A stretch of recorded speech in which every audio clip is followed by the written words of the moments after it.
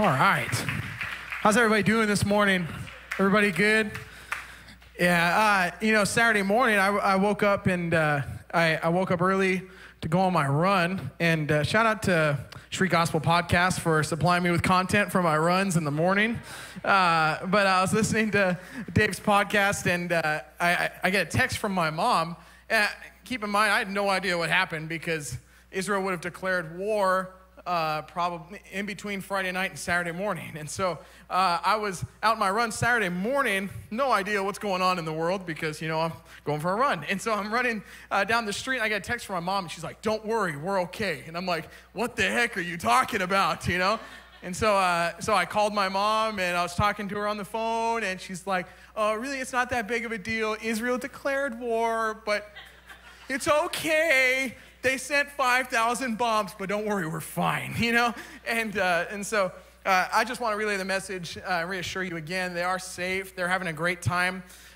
Just to show you the headspace that they're in, my dad was really upset yesterday because he wasn't able to go to all the places he wanted to go to yesterday. That's what he's thinking about right now. And so I can't wait for them to come back home. I'm sure they're going to have so many stories and so many things to share with us that I can't wait to hear about.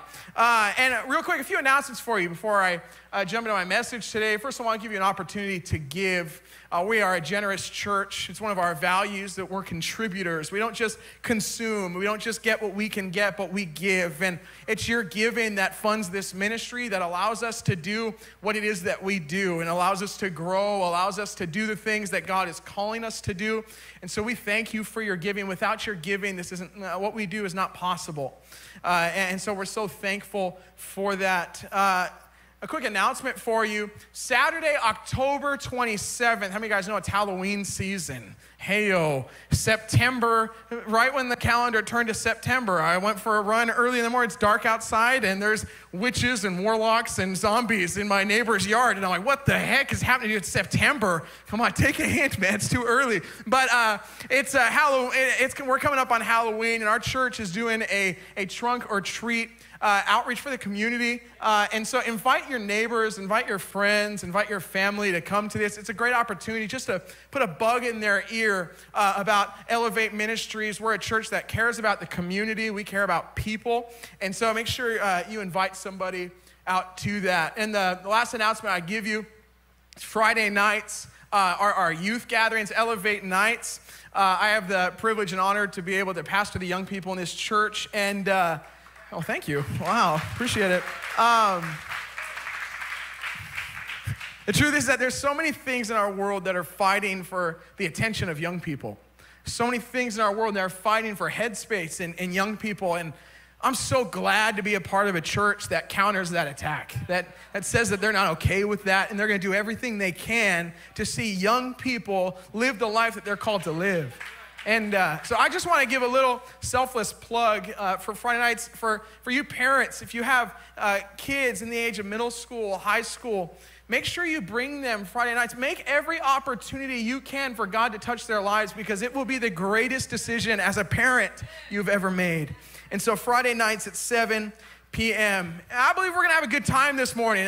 I've got a lot of jokes in this message. We're going to have a lot of fun, okay? This is a fun message. I don't know why, but when I was writing this message this past week, I don't know, this spirit of humor just came over me, and I was having a lot of fun writing it. So we're going to have fun this morning, but before we jump into it, let's just pray. Father God, I pray that you would open up our hearts, open up our minds to receive what it is that your word is going to speak to us. God, I pray you'd use me. God, you use the words that I speak to deliver in clarity and deliver your truth and the power that is in your word. We thank you in Jesus' name. Everyone said, amen. So I have a message for you this morning, and I've titled my message today this, Certified Fresh and Rotten Tomatoes.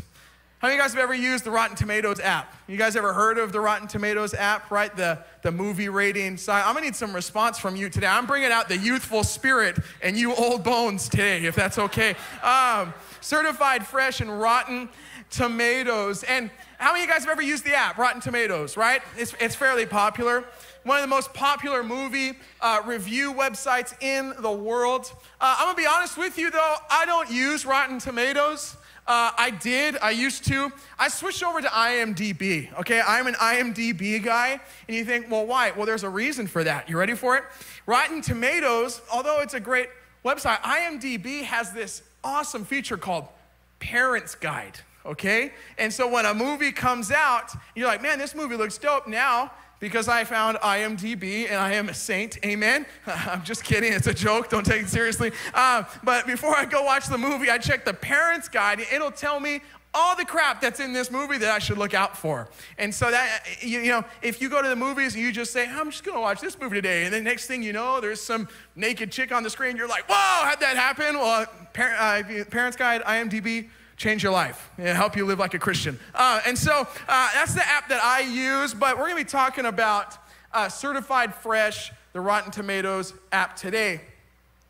Now, Rotten Tomatoes is one of the most popular movie rating sites in the world, and the way that Rotten Tomatoes rates their movies is very unique because they use something called the tomato meter, okay? This is how they rate their movies, the tomato meter. And the way this works is they use these different icons to represent how the movie has done. So the first icon that we would recognize is the nice, ripe, red tomato, right? Tomatoes, nasty, but the ripe, red tomato. And you get this emblem when at least 60% of critic reviews leave a positive review on this movie, okay? So when 60% of the critics say this was a good movie, you get a nice ripe tomato. The next icon you get is a green splat, okay? And that is supposed to be a rotten tomato. And how do you get that? Well, you get that when less than 60% of critics say this movie, no good. Okay, you following me? And then you have these other icons. You've got a full popcorn bucket, and you've got a popcorn bucket that's been tossed on the floor. The full popcorn bucket means that 60% of people that saw this movie said it was a good movie.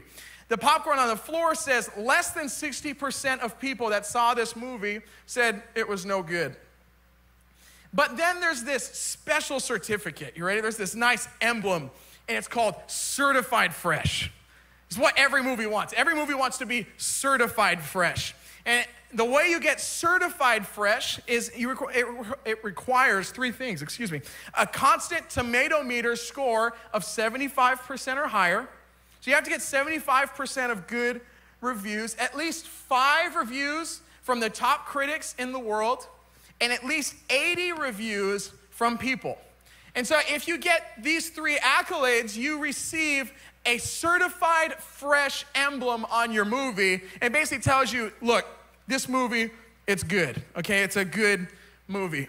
Just to give you a general idea of how this app works. Now, here's where the problem lies. You ready for the problem? Has there ever been a movie that you're really excited to see? A movie that's like coming out and you're like, I've been waiting for this movie for a long time. This movie is going to be sweet. I can't wait for this movie to come out. And everything about this movie looks good. The actors look good. The story looks good. The trailer was good. The soundtrack is good. The director is good, right? The story is based on a true story, which means it's gonna be a good movie, right? Like we look at all of these different things. A little note for you, if you're watching a trailer for a Netflix movie and it says, from the producers of, what that means is this movie isn't going to be there's not gonna be any reason for you to watch this movie, so we have to give you every reason possible because this movie's not gonna be any good, but it's from the producers of this movie, okay? So don't watch those ones. But you have all these different things that we look at, actors, the director, the trailer was good, all of these different things. But then the movie comes out. And when this movie comes out, you're so excited, you're so pumped, you've been waiting for this moment, and the movie in the theaters just bombs. You know what I'm talking about? I have a few examples for you. For me, you know, how many of you guys remember Taken 1? The Taken movie, Liam Neeson, great movie, right? Awesome movie. You're like, man, Liam Neeson is the man, dude. That guy is sweet. How many of you guys remember Taken 2? Ooh, right? trash. That movie was awful. Why? Because all they did was just rewrite the same story, and everywhere where the daughter was, they put in the mom. And they're like, we can Taken 2. The mom gets taken this time. Yeah, it's just such a dumb idea, right? But when the trailer came out, when you saw the movie poster at the theaters, you're like, dude, Taken 2, oh my God, I can't wait for that movie. It's gonna be so good. And then you look at the reviews, Taken 2 got a 20%. That's pretty rough, right? That's not very good. For the ladies out there, you ready for or the married men? It's okay, there's no shame in my game, okay? For the ladies, Valentine's Day. How many of you guys remember that movie? Yes, right? Like Valentine's Day, there we go. It had the rom-com star-studded cast. Are you ready for it? I'm gonna list them off so fast for you. Ready? Are you ready? I don't think you're ready. Jessica Alba, Jessica Biel, Bradley Cooper, Jamie Foxx, Jennifer Gardner, Anne Hathaway, Ashton Kutcher, Queen Latifah, Taylor Lautner, George Lopez, Emma Roberts, Julia Roberts, and T. Swizzle, bro. Taylor Swift, right? That is like the rom-com dream team, right? That's like, there's no way this movie's gonna suck. 19%. That movie was awful, right? And the reason why is because there's 35 different love stories going on at the exact same time. You have no idea what's happening. But the movie just wasn't any good, right? Here's another one for you. For me, when I was a kid, I was a big Adam Sandler guy. You know, Adam Sandler's funny when you're 10, and then you grow up and you realize he's not funny anymore. But, I remember I was young, and this movie was coming out called Jack and Jill. You guys remember that? Where he plays his own twin sister. Remember that? I remember as a 10-year-old sitting in the theater thinking, man, this movie sucks, dude. This movie is terrible. That movie got a 2%. Pretty rough, right? Pretty rough. I mean, you guys remember the original Jaws movie? Right? Everybody in here should have seen the Jaws movie, Steven Spielberg, awesome movie. And they did 3 of them. They did Jaws 1, 2, and 3. And they were all pretty good. How many of you guys remember Jaws: The Revenge? It's the 4th movie of the 3-movie sequel, okay? And this is like Steven Spielberg was like, I'm done. I don't want to do these anymore. And so they announced Jaws: The Revenge with a different director. It's the one where Jaws eats Shamu. If you remember that, he eats Shamu in the movie. It's crazy. But I remember thinking as a kid, shark movies are dope, dude. It doesn't matter how bad it is. The movie's going to be sweet. And so I remember I was so excited for this movie to come out. Came out. I had the video game for it, believe it or not. And the movie came out, got a 0% review. Awful, right? That's really, really bad. And the truth is that I know every single one of you are just like me, okay? I know you're all just like me because you saw the terrible reviews for a movie that you were excited about, and you thought to yourself, what do critics know about movies? They don't know anything. I know this movie can't be that bad. It's definitely gonna be better than that. They don't know anything. And you go and you watch the movie anyways, and the movie ends and you just think to yourself, man, what a waste of time. That movie was awful. Anybody else been there where you're like, there's no way it's that bad? And you watch it and you're like, wow, it was that bad. Why did I just watch that? Waste 2 hours of your life that you will never get back. And I believe there's something to be said about this. And I felt that God placed a word on my heart for you this morning that I believe is going to speak to us. And if I were to sum up this entire message right from the beginning in just one small sentence for you, I'm going to lay it all out way before I even start, okay? I would say it like this. I would say there is proof in the fruit. There is proof in the fruit. If you're awake this morning, can you tell someone next to you there is proof in the fruit? There is proof in the fruit. If you have your Bibles this morning, or if you have your iPhone this morning, that's okay. If you have your Android, don't worry about it. The scriptures will be on the screen. Hey, yo. But we're going to be reading in Genesis chapter number 29. Genesis chapter 29 is where we're going to be focusing on this morning. As you get there, I'll just give you a little bit of background of what's going on in this story. So Genesis chapter 29, it's following a man named Jacob and his journey to find a woman. Hey, yo. So single men out here, this is your book right here. And he's looking for a wife. In chapter number 28, Jacob's father, Isaac, tells him, Jacob, I don't want you to marry a Canaanite woman. I don't want you to marry a Canaanite woman because the Canaanite women, the Canaanites, period, were idol worshipers. They worshiped false gods. And so he said, instead, Jacob, I want you to go to your mother's brother's house. His name is Laban, and I want you to go to his house, and I want you to pick one of his daughters to be your wife. And before the young people start thinking, ooh, that's gross, let me just tell you this morning, this was completely normal at this time. God gave humanity one responsibility. When there was only one couple on the earth, one family on the earth, he said, multiply, fill the earth. And what did you have to do? You had to do what you had to do. How many guys are thankful that you live in the New Testament rule where my cousins do not have to be my future spouse? Thank God for that. Come on, someone say amen to that. Yeah, you know your cousins are weird. You're like, thank the Lord I avoided that one, right? And so, when we read this story, this is kind of what's going on. And it starts off in verse number 15. It says this, Laban said to him, so Laban, again, is Jacob's uncle. Laban said to him, just because you are a relative of mine, should you work for me for nothing? Tell me what your wage should be. And now Laban had two daughters. The name of the older was Leah, and the name of the younger was Rachel. Leah had weak eyes. Some translations say this, her eyes had no sparkle.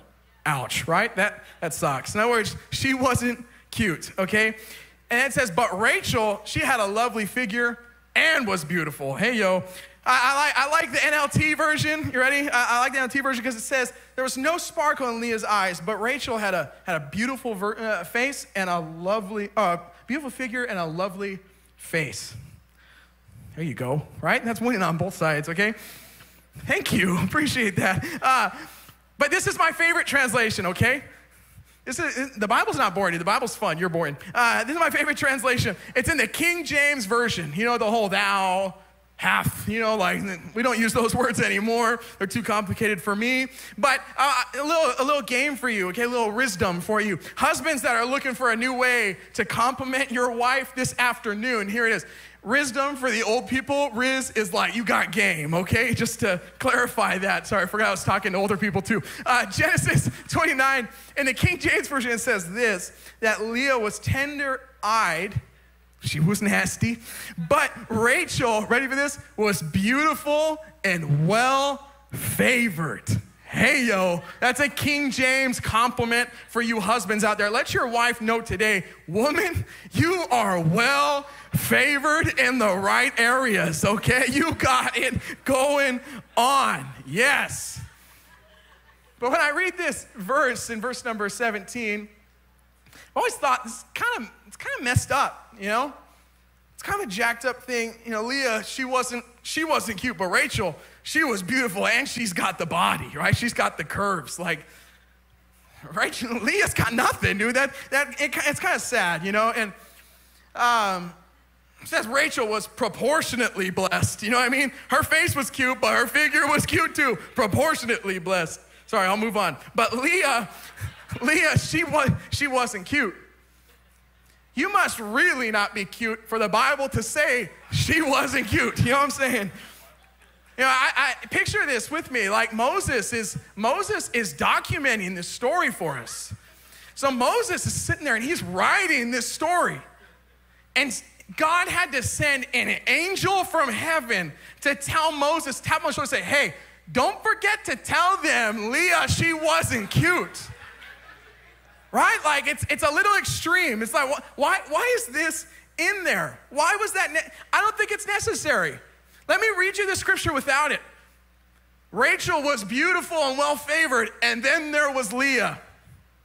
Gets the point across, right? It didn't have to say Leah was nasty, but Rachel, she had it going on. But one of the things I've learned growing up in church, and something that seems to become more and more true for me as I've gotten older and growing up in this church, is that there's nothing that has ever been written in the Bible that is there without a purpose.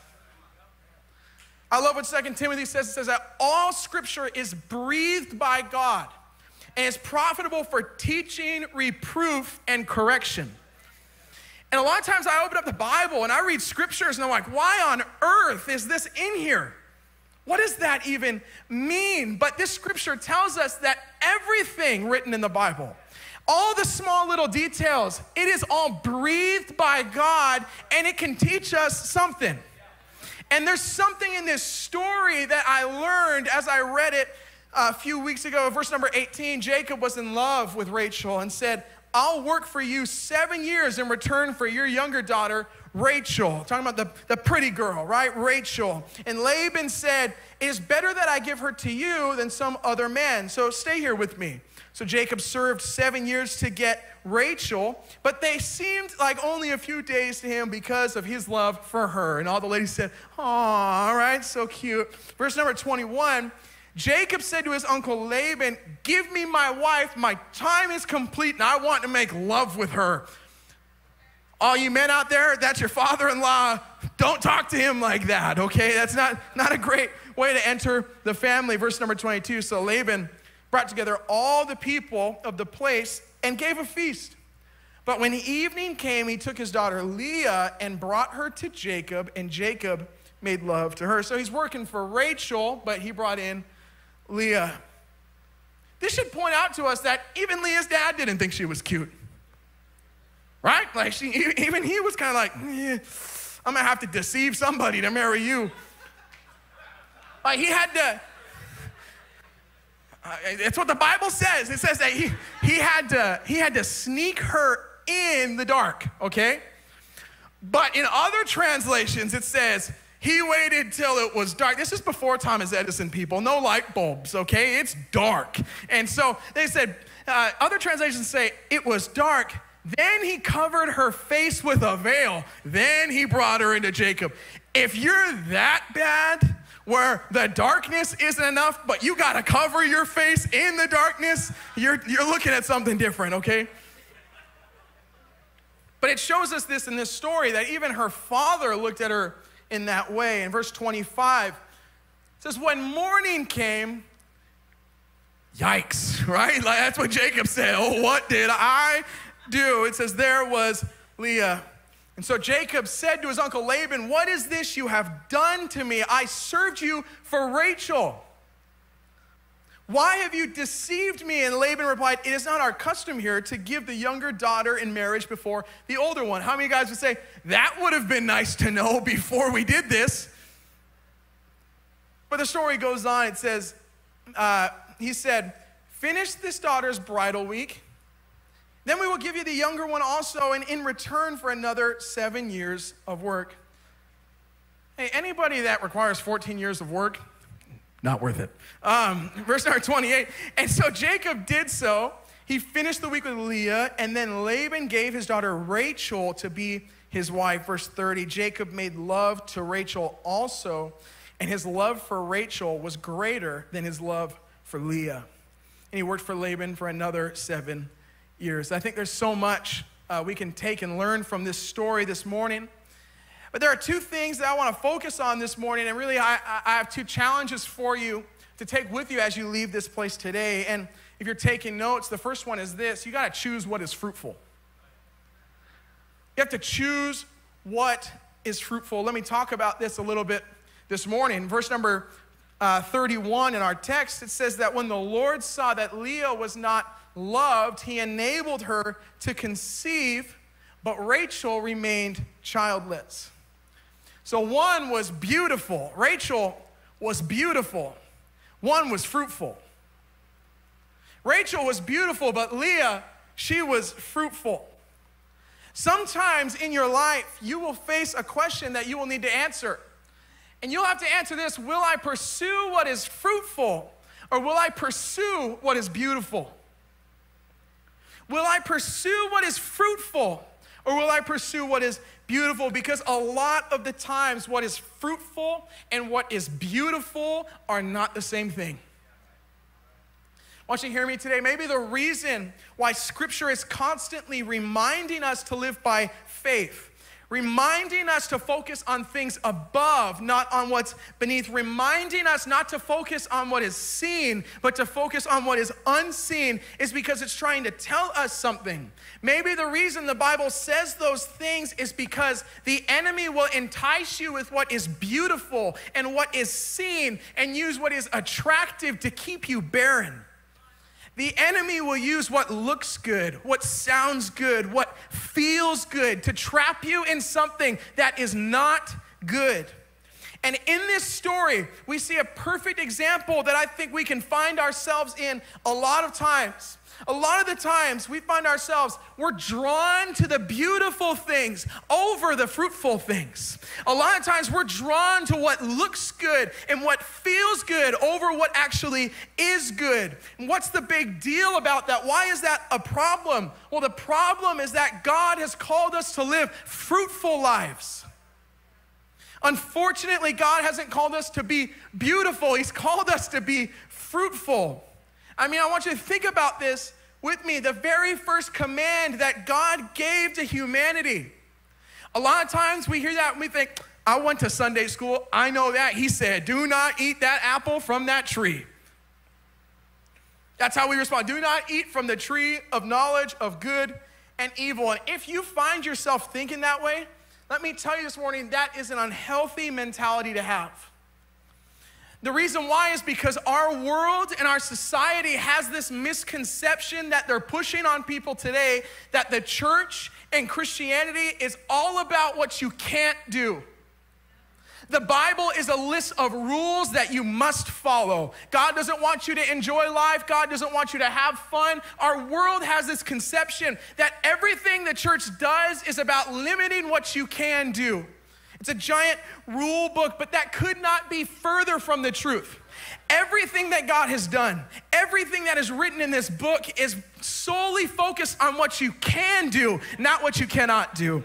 Everything God has ever done was to enable you to do things you couldn't do. Everything he has done was to save you from doing things that you were doing. Nothing is about what you can't do, because here's the truth. You can do whatever you want. You make your own decisions. God gave you free will, but the Bible is full of things that we can do through him now, and it also is a book for us to understand the things that we should not do for the benefit of ourselves. Our world tells us that the Bible says you can't do this, you can't do that, you can't do that, and it makes up this lie that God prohibits more than he provides for us. It is not true.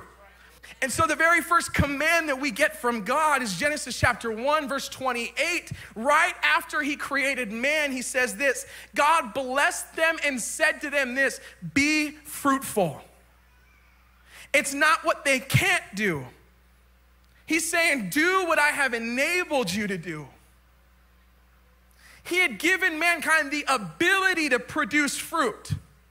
And everything God speaks to you is more focused on what you can do than what you cannot do.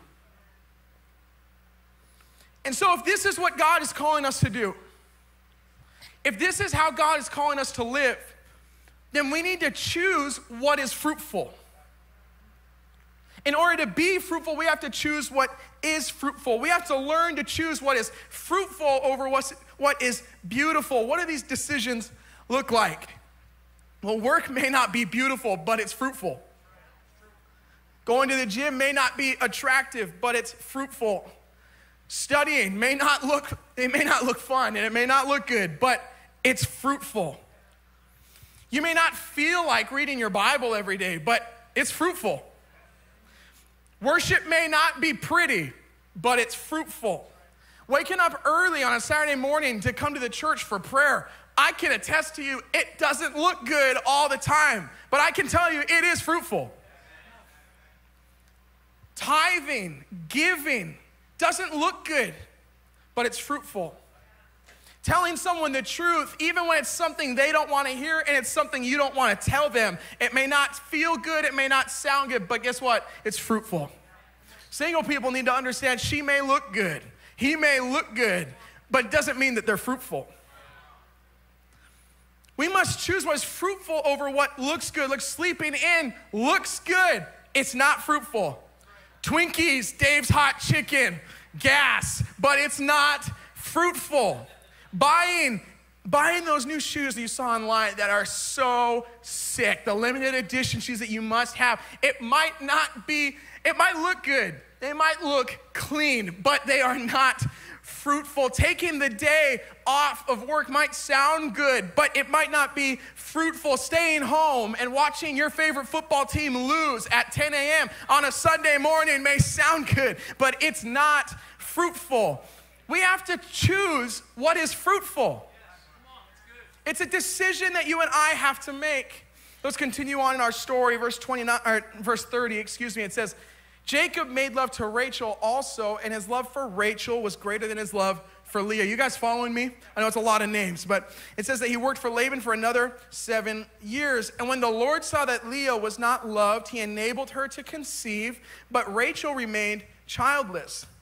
Verse 32, Leah became pregnant and gave birth to a son. She named him Reuben. I want you to catch this. 4 verses right back to back. 32, Leah became pregnant, gave birth to a son. Verse number 33, she conceived again. Verse number 34, again she conceived. Verse number 35, she conceived again. Something to be learned from this scripture is that Jacob loved Rachel more than Leah. Jacob was drawn to Rachel more than he was drawn to Leah. He thought Rachel was more attractive than Leah. He thought Rachel was better than Leah, but Leah was doing something because Jacob kept coming back to Leah.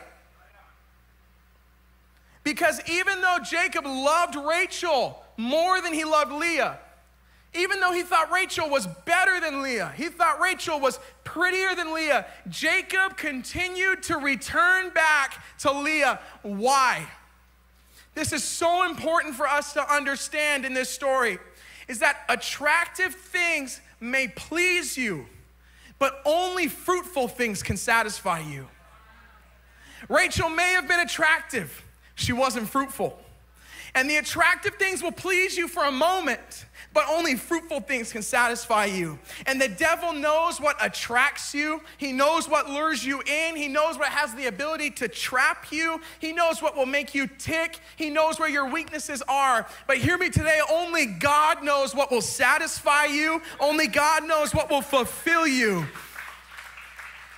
It may not be the prettiest thing. It may not be the easiest thing. It may not be how you imagined it would be. It may not happen the way you thought it would happen. But I can assure you with 100% conviction this morning, it will be fruitful. And we have to choose what is fruitful. It may not be beautiful, it may not look good, it may not sound good, but we have to choose what is fruitful. And I think there's something else, another challenge I want to give you today that we see in this story, and it's this: you have to choose to be fruitful. We talked about choosing what is fruitful, but we have to choose to be fruitful. When I read this story, it's hard for me to read this story and not feel bad for Leah. Because she's in this horrible position that nobody would ever want to experience. She's in this spot that I think most of us can only even imagine what she's feeling. Because she's with a man that doesn't love her. Instead, he's in love with her sister. And this has probably been an ongoing issue in her life for a long time. But the truth is, that's only scratching the surface of what's really going on in this story. I think even beyond that, Leah, she must be struggling with all kinds of emotions, because not only does the Bible record that Jacob loved Rachel more than he loved Leah, but the Bible records that Leah was well aware of the fact that Jacob loved Rachel more than he loved her. She's well aware of the fact that Jacob did not choose her, but Jacob was deceived to be with her. And even a step further than that, Leah was discarded by her own father and disregarded by her own husband. You can picture how horrible of a situation this would be. And I think there's something to be said in this for us, is that there are just some things in your life that you cannot control. You can pray for the best, you can hope for the best, but there are some things that will just happen. You have no control over how you were brought into this world. You have no control over what your background may be. You You have no say about the family that you were brought in. You have no control over how people treat you. You have no control over what someone else might do to you. There are things in your life that happen, and there is nothing that you can do to prevent it. And that's a really hard thing for us to be able to accept. That there are crappy times in life, and there's no way to avoid them. People raised in broken families, what do? You can't prevent it from happening. It just happens. But the truth is that everything that has happened to you, no matter how bad it may seem, everything has led you to this point in this moment today. It has brought you here in this room today. And the truth is even though it had the power to get you here, it has no power over you today. And we can come from all different backgrounds. We can come from all different stories. And it doesn't matter what your circumstances look like. You can choose to be fruitful. And one of the things I love about this story in Genesis 29 is that it's a perfect example for us that just because you have it all together on the outside, just because you look like everything's good, doesn't mean you have it all together. Because Leah may not have been beautiful like her sister Rachel. Leah may have been a little jacked up on the outside, but Leah, hear me, was producing fruit. There was fruit coming out of Leah's life. However, it seemed like Rachel had it all together. Rachel had the beautiful figure and the beautiful face. Rachel was the one that was chosen to be with. There's so many things to look at this story and say, Rachel had it going for her, but there was no fruit out of Rachel's life. There was nothing that Rachel was producing, and I'm not just talking about making babies and children and all that. I need you to understand there's a deeper thing going on in this story. Because when we read the details of this story, we'll see that what enabled Leah to conceive and what blocked Rachel from having children, it wasn't about something on the outside. It wasn't about a circumstance. Instead, it was the byproduct of the decisions that they were making in their lives. It's so important that we understand this because if this is true, this means that you can choose to be fruitful regardless of your circumstance. And so while Leah is in this difficult situation, we see something in the way that she names her children. Can I show you this morning? We see something in the way she names her children. Where the first son she has, she names him Reuben, which means this: the Lord has seen me. Second son she has, she names him Simeon, and she says, the Lord has heard me. And her fourth kid she has, his name is Judah, and that means I will praise the Lord. So while Leah is in this difficult situation, she recognizes that God sees her, she recognizes that God hears her, and then she comes to this conclusion: I'm gonna praise God in the midst of this circumstance. Even though this circumstance sucks, even though I'm unwanted and unloved, even though I'm discarded by my father and disregarded by my husband, I'm gonna praise the Lord anyways in this circumstance. But if we look later in this story, we get a little bit of insight into Rachel's life. Because Leah was fruitful, but Rachel, she may have been pretty, but she wasn't producing fruit. Chapter 31, verse number 3, it says this: the Lord said to Jacob, Jacob, I want you to go back to the land of your fathers. Tell him, Jacob, I want you to go home. And so Jacob gets everything ready to go, and as they're packing up their bags, getting ready to go, Rachel does something, and we see it in verse number 19. It says that when Laban had gone to shear his sheep, Rachel stole her father's household gods. And not only does she steal her father's gods, but she gets caught. And the story continues in verse number 34. It says that Rachel had taken the household gods and she had put them inside of her camel's saddle and was sitting on them. And Laban searched through everything in the tent, but he found nothing. And Rachel said to her father, don't be angry, my lord, that I cannot stand up in your presence because I'm having my period. So he searched, but he could not find the household gods. So Jacob was attracted to Rachel on the outside. Rachel was beautiful.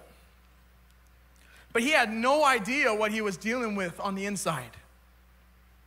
Because Rachel may have looked like she was the perfect fit and she may have looked like she had it all together. But on the inside, Rachel, not only was she an idol worshiper, but she was also a liar. And this should open our eyes to see that you can have it all together on the outside, but be barren on the inside. You can have everything going for you on the outside, but on the inside, be jacked up. You know, I came across this Instagram video one time. Little fun fact about me, I'm really bad at gardening and landscape, okay? Just so you know, that is not my gifting, amen. The Lord has not anointed my hands with life. He's anointed them with death when I touch plants. You know, a while ago, just to show you how true this is, because you're probably like, you're just exaggerating. No, you ready for it? We did a youth beach day a while ago, a couple months ago. While we were at the beach at our beach day, my dad and Pastor Carl went to the house and they were trimming the trees and planting plants while I was gone, thinking, I am so sick of it looking like this. Just to show you, okay? And I'm not ashamed of that, that's okay. But I was on Instagram and I was swiping through reels like we all do, right? And I'm going through reels and I come across this video, landscaping hack. And I was like, let's go, yes. This is what I need, right? And she's like, this is the best way to make your plants look like they're thriving all the time. Sounds like a good plan, right? Lisa knows exactly what I'm talking about. And I'm like, sick, let's get into this, right? Thinking there's a magic seed that you just drop in, just boom, and sprouts back to life. And so she shows you this plant that's just brown. It's completely dead, dude. Just like no life on it at all. And she takes a piece of cardboard, puts it in front of her house, shakes up a green can of spray paint, just spray paints it back to life. And I was like, there we go, dude, there's the solution. When the plants start to die, just spray it back to life and everything looks good. You see, but the truth is that I think we do this in church all the time. We're barren on the inside. We're dry on the inside. And we present ourselves like everything's fine, everything's okay. Nothing a can of spray paint can't fix, right? And we come to church and we cover up all of the areas in our lives that need the most attention. The areas that have grown dead, that have grown barren, we try to cover them all up by making them look alive. We try to cover up our struggles with Christian words and Bible scriptures on our Instagram stories. But look, you can't fake fruit. There is proof in your fruit. There is proof in the fruit, and you haven't been called to look fruitful because Rachel may have looked fruitful. You've been called to be fruitful. And if you aren't producing fruit in your life, let me suggest to you this morning that it might have something to do with the decisions that you are making. You have to choose to be fruitful. Colossians 1:10, what does it say? So, as to walk in a manner worthy of the Lord, fully pleasing to him, bearing fruit in every good work. Talking about the way that we live. That every decision that we make would be a decision that bears fruit that is pleasing to God. We have to choose to be fruitful. It's not circumstantial. It's not something that happens for some people and doesn't happen for others. It is a decision that you have to make. I'm going to be fruitful. So we have to choose what is fruitful, and we have to choose to be fruitful. And I'm going to close, but I still have some stuff I want to talk to you about, so don't go anywhere. The truth is, the choice is ours today. It doesn't matter who you are. It doesn't matter where you've been. You can choose to be fruitful, and you can choose what is fruitful. It doesn't matter how you came in here this morning. Doesn't matter what led you to this point today. You can choose what is fruitful, and you can choose to be fruitful. Maybe you can relate to the people in this story. Maybe you can relate to Rachel, and you've got it all together on the outside, but on the inside, you're barren. That from the outside perspective, everything looks good, everything looks fine, but on the inside, you're spiritually dry. really deep down, there's something that just isn't right. You're making decisions that you shouldn't be making. And even though we can put on this facade and act like everything's fine, your decisions are going to determine whether you're fruitful or not.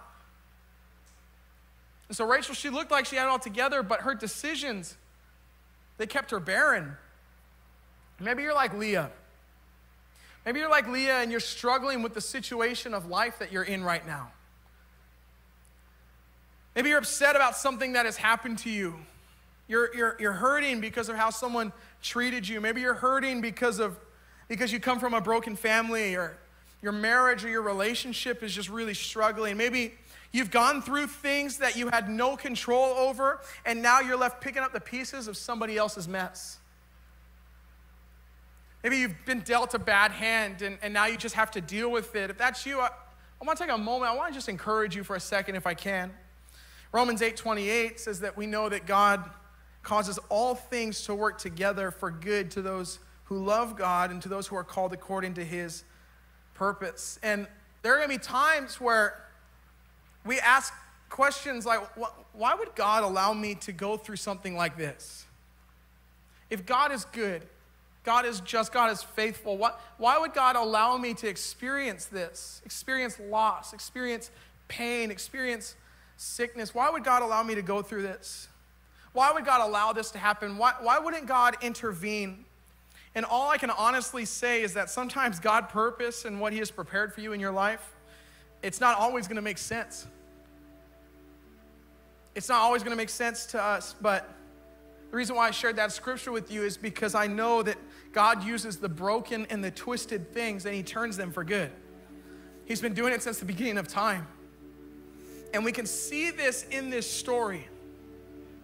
This is so powerful that how this story started was Laban deceived Jacob into marrying Leah, a woman he didn't want to marry, a woman he didn't really want anything to do with. And Laban deceived Jacob into marrying his daughter Leah. And as a byproduct of the relationship between Jacob and Leah, talked about how Leah was just in this horrible situation. She's discarded by her own father, disregarded by her own husband. Her husband didn't love her. He loved her sister more than her. It's just this awful situation. And you gotta think in that season, you gotta think Rachel was asked that question, what could ever come out of this for me? And I think when we're going through it, and we're going through hard times, we ask those same questions. We read scriptures like Romans 8:28. It says that everything turns for good for those who love God. But we ask the question, how? How on earth is this going to benefit me? How on earth can anything good come out of this? But God uses broken things to bring out the best blessings. And so Laban's deception, it led to Jacob marrying Leah. And Leah was stuck in this relationship that she didn't want to be in. She wasn't happy. But the Bible says that because, as a byproduct of this relationship, that would have never happened if it wasn't for Laban's deception, that Leah gets pregnant. You probably think, oh, what's the big deal? What's the big issue about that? Why does that matter? Well, because her fourth kid she has is a man named Judah. If you follow the lineage of Judah, a few generations later, you're going to find yourself reading about a man named Jesus who came to this earth. He died a perfect sacrifice. He died on a cross for you and I. It's the greatest gift that we could ever receive, the greatest blessing we could ever get.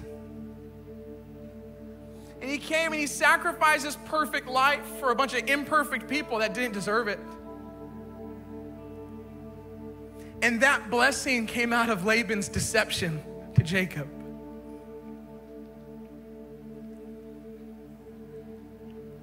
And so I want to give an opportunity for anybody in this room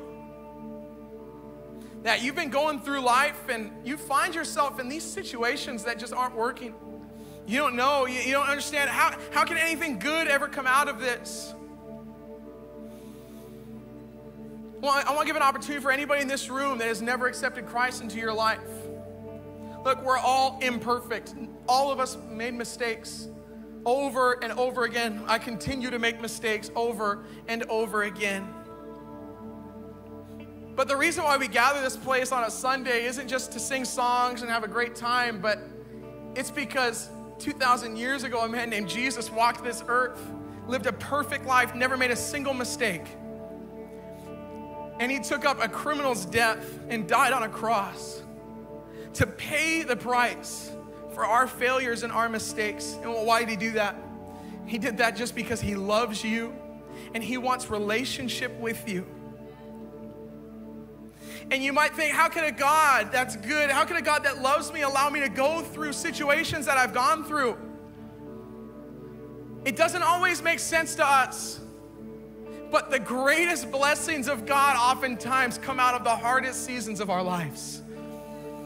And so I want to give an opportunity for anybody in this room that has never accepted Christ into your life to do that, because it is the greatest blessing that could ever take place in your life.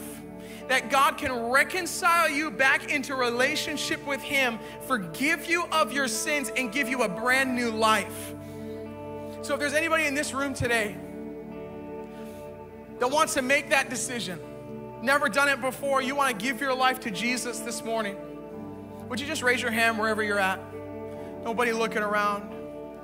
There's just a single person in this room. Just throw your hand up in the air. I see that hand right there. Thank you. You can put that down. Anybody else? Anybody else? Anybody want to join this one brave man? I see that hand right there. We're going to pray for you. I see that hand right there. We're going to pray for you this morning. Anybody else? Just give you a moment. Just an opportunity. It's the greatest opportunity you'll ever have. I mean, if you raise your hand, could you stand up? Can you come join me up at this stage now? I want to pray for you. Well, it's the best decision you could ever make.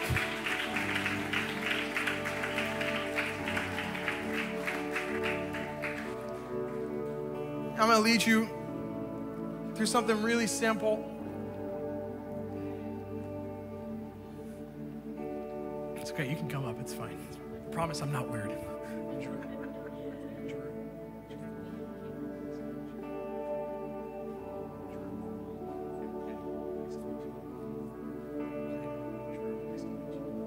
So what we're gonna do is we're gonna do a salvation prayer this morning. And I talked about how Jesus came to this earth, lived a perfect life, died on a cross for us. And we've probably all heard the scripture, for God so loved the world that He gave His only begotten Son, that whoever believes in Him will not perish but have eternal life. God wants to give that to you. He has a gift for you. He wants to give you a brand new start, wipe your slate completely clean.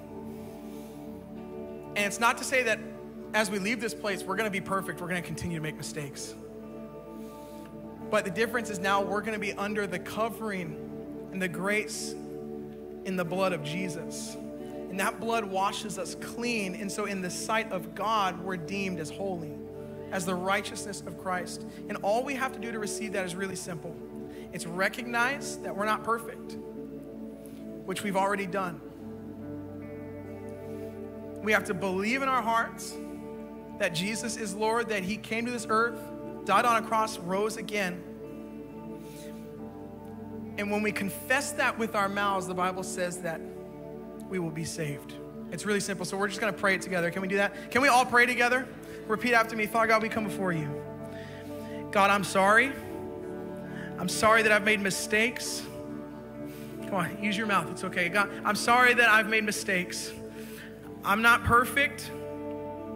God, but I thank you for what you did on the cross. You came to this earth and you died a death you didn't deserve so that I could be made whole. And God, I believe it. I believe that on the third day you rose again. And God, I'm making you Lord over my life today. In Jesus' name, Amen. Father God, I pray for all three people that are up here right now, God. And I pray, God, we're so thankful for the decision that they made, God, today. But I pray, Father God, that it would just be the beginning of a work that you're going to do within them, God. That you would give them love, joy, peace, comfort, God. That you would overwhelm them with grace and mercy, God. That as they leave this place, God, they're going to continue to struggle and make mistakes, God. But we're under the covering of your blood that makes us renewed every day, God. And so I pray for all three of these people, God, that as they leave this place, they would no longer live in the old, but they would live in the new, because all things have been made new. We thank you in Jesus' name. Amen. Amen. Congratulations. Congratulations. So happy for you guys. We have a few people that want to talk to you. We have a few people that want to talk to you, and so they're just going to talk to you for a little bit in this room. I have something that I want to point out to you, something else that happened in this passage that, honestly, when I was writing this message, it was probably the most convicting thing that I saw. And when I was reading this story, I think I found myself relating to Jacob more than anybody else. To where I feel like a lot of times I'm drawn to the attractive things over the fruitful things. And I have to make a decision not to choose what is attractive or what looks good or what feels good, but I have to choose what is good, what is fruitful. And so maybe you're like me, maybe you're like Jacob, and you're struggling with this choice of what is attractive versus what is fruitful. You try and you try, but you just can't seem to get it right. There's something so interesting that happens in this story that if we go back to where this story started in verse number 28, Jacob's father Isaac and his wife Rebekah tell him, Jacob, we don't want you to marry a Canaanite because they're idol worshipers. It's not good for you. And so they say, I want you to go to your mother's brother's house, Laban. I want you to pick a wife there. What are they doing? They're trying to protect Jacob from making a terrible decision. And so Jacob goes to Laban's house, and the sole purpose why he's there is to avoid marrying a Canaanite woman. Why? Because they worshiped false gods. But somehow, Jacob finds himself married to an idol worshiper named Rachel. I think this showed me you can have the best intentions and you can do everything in your own power to choose what is right, but still find yourself choosing what is attractive over what is fruitful. Because the whole reason why Jacob was there, I don't want to marry a false idol worshiper. And he found himself in that same situation anyways, married to Rachel. Why? Because he chose what was attractive over what was fruitful. But the good news in this story is that this is not a one-time decision that you make and you have to deal with the consequences for the rest of your life. But instead, this is a decision that you have to make every single day. And that tells me that even though I may have chosen what was attractive yesterday, I can choose what's fruitful today. Even though I chose what looked good, what felt good, what sounded good yesterday, I can choose what's fruitful today. And I know this because in this story, Jacob didn't just make one decision, because at the end of Jacob's life, found in Genesis chapter 49, Jacob is talking to his children, and he says this. It says he gave him these instructions: for I'm about to be gathered to my people. Bury me with my fathers in the cave in the field of Ephron the Hittite. So Jacob's about to die. It says this: there Abraham and his wife Sarah were buried. There Isaac and his wife Rebekah were buried. And there I buried Leah. Jacob loved Rachel more than he loved Leah. Right? That's what we read in our text in chapter 29. Jacob thought Rachel was better than Leah. He thought she was prettier than Leah. Jacob was drawn to Leah, and he loved Rachel more than Leah. But at the end of his life, we see that Jacob chose what was fruitful over what was attractive. Where's Rachel in this story? Well, at some point on a journey, Rachel died, and Jacob buried her in the wilderness. What is that? That's a picture for us to see that you have an opportunity today, regardless of what you chose yesterday. You have an opportunity to choose what is fruitful today. And what's attractive might satisfy you for a moment. It might feel good. It might sound good. It might look good. But only what is fruitful can satisfy you. And so my prayer today, my challenge for you today is that we would be a church and a people that replicate the decision that Jacob made. That even though at one point we may have gone with what was attractive, but we are going to choose what is fruitful, and we are going to choose to be fruitful. That's my challenge for you today. Choose what is fruitful and choose to be fruitful. Choose to have fruitful people in your life. Not the most fun, not the craziest, not the ones that are attractive, the ones that are fruitful. Choose the fruitful things in life. Not what looks good, what feels good, but choose what is going to produce fruit within you. Come on, is there anybody in this room that wants to make a decision today with me that I'm going to choose what is fruitful and I'm going to choose to be fruitful? If that's you, can you stand to your feet this morning? We're going to pray together. We're going to make a declaration to God this morning. God, I'm not going to choose what is attractive. I'm going to choose what is fruitful. I'm not going to choose what looks good. I'm going to choose what is good. So Father God, we come before you right now, God, and we commit to you, God, that even though we may have chosen what was attractive in the past, we may have made the wrong decision earlier, God, we make the decision today. I'm going to pursue what is fruitful. I'm going to pursue what makes me fruitful, God. I'm not going to choose what looks good, what feels good, what sounds good. I'm going to choose what is good. I'm going to choose what you say. I'm going to do things the way you say to do them, God. Not because it looks good, not because it's easy, but because it's hard, and the hard things produce perseverance, and the difficult things produce fruit in our lives. Come on, can you pray to the Lord right now? Just lift your voice wherever you're at. God, we choose what is fruitful. We choose to be fruitful. We are going to be a people that are fruitful, a church that is fruitful because there is proof in the fruit, God, and that every decision that we make, God, would be a decision that bears fruit in our lives. In Jesus' name, amen. Come on, can you lift a shout of praise this morning? Come on, sing it out. Sing holy. Lift it up. Sing it holy, holy, to my one and only, who is like our God. Come on. Let our hearts adore you as we bow before you. There's no one like our God. Come on, sing it. Sing it holy, holy, to my one and only, who is like our God. Yeah. Let our hearts adore you as we bow before you. There's no one like. Come on, sing it one more time. Holy, holy.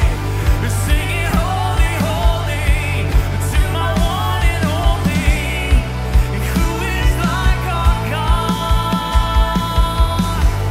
Let our hearts adore you as we bow before you. There's no one like our God. Oh, thank you, Lord Jesus. How many grateful for that word today? Come on. Well, as we go from this place this morning, I know there's going to be on the forefront of my mind the decisions that I make. Are they fruitful decisions? Or are they just good-looking things that I'm choosing? It's a convicting message today, and I'm so grateful for it. I'm so thankful that God is able to speak things to us that aren't just good for, nice for our ears to hear, but things that actually bring about fruit in our lives, and this is one of those messages. And so thank you, Lord Jesus, for the message this morning. Lord, I pray, Lord, that it wouldn't go in one ear and out the other ear, Lord, but it would make its way down into our hearts, Lord, that every day, every moment, starting at this very moment, Lord, that the decisions that we make, Lord, that they would be decisions based on the fruit that we get out of those decisions, Lord, not just what looks good. We thank you, Lord, for who you are and for what you're doing in our lives. Lord, we continue to ask, Lord, for protection for Pastor Adam and Sister Carrie, Lord, as they're over in Israel right now. Lord, bring them home safe to us, Lord. We love you and we thank you, Lord, for this beautiful day and for the future, Lord, because with you, Lord, the future is always bright, Lord. We love you. In Jesus' name we pray. Amen. Amen. Thank you for joining with us today at Elevate. God bless you as you go from this place. Take care.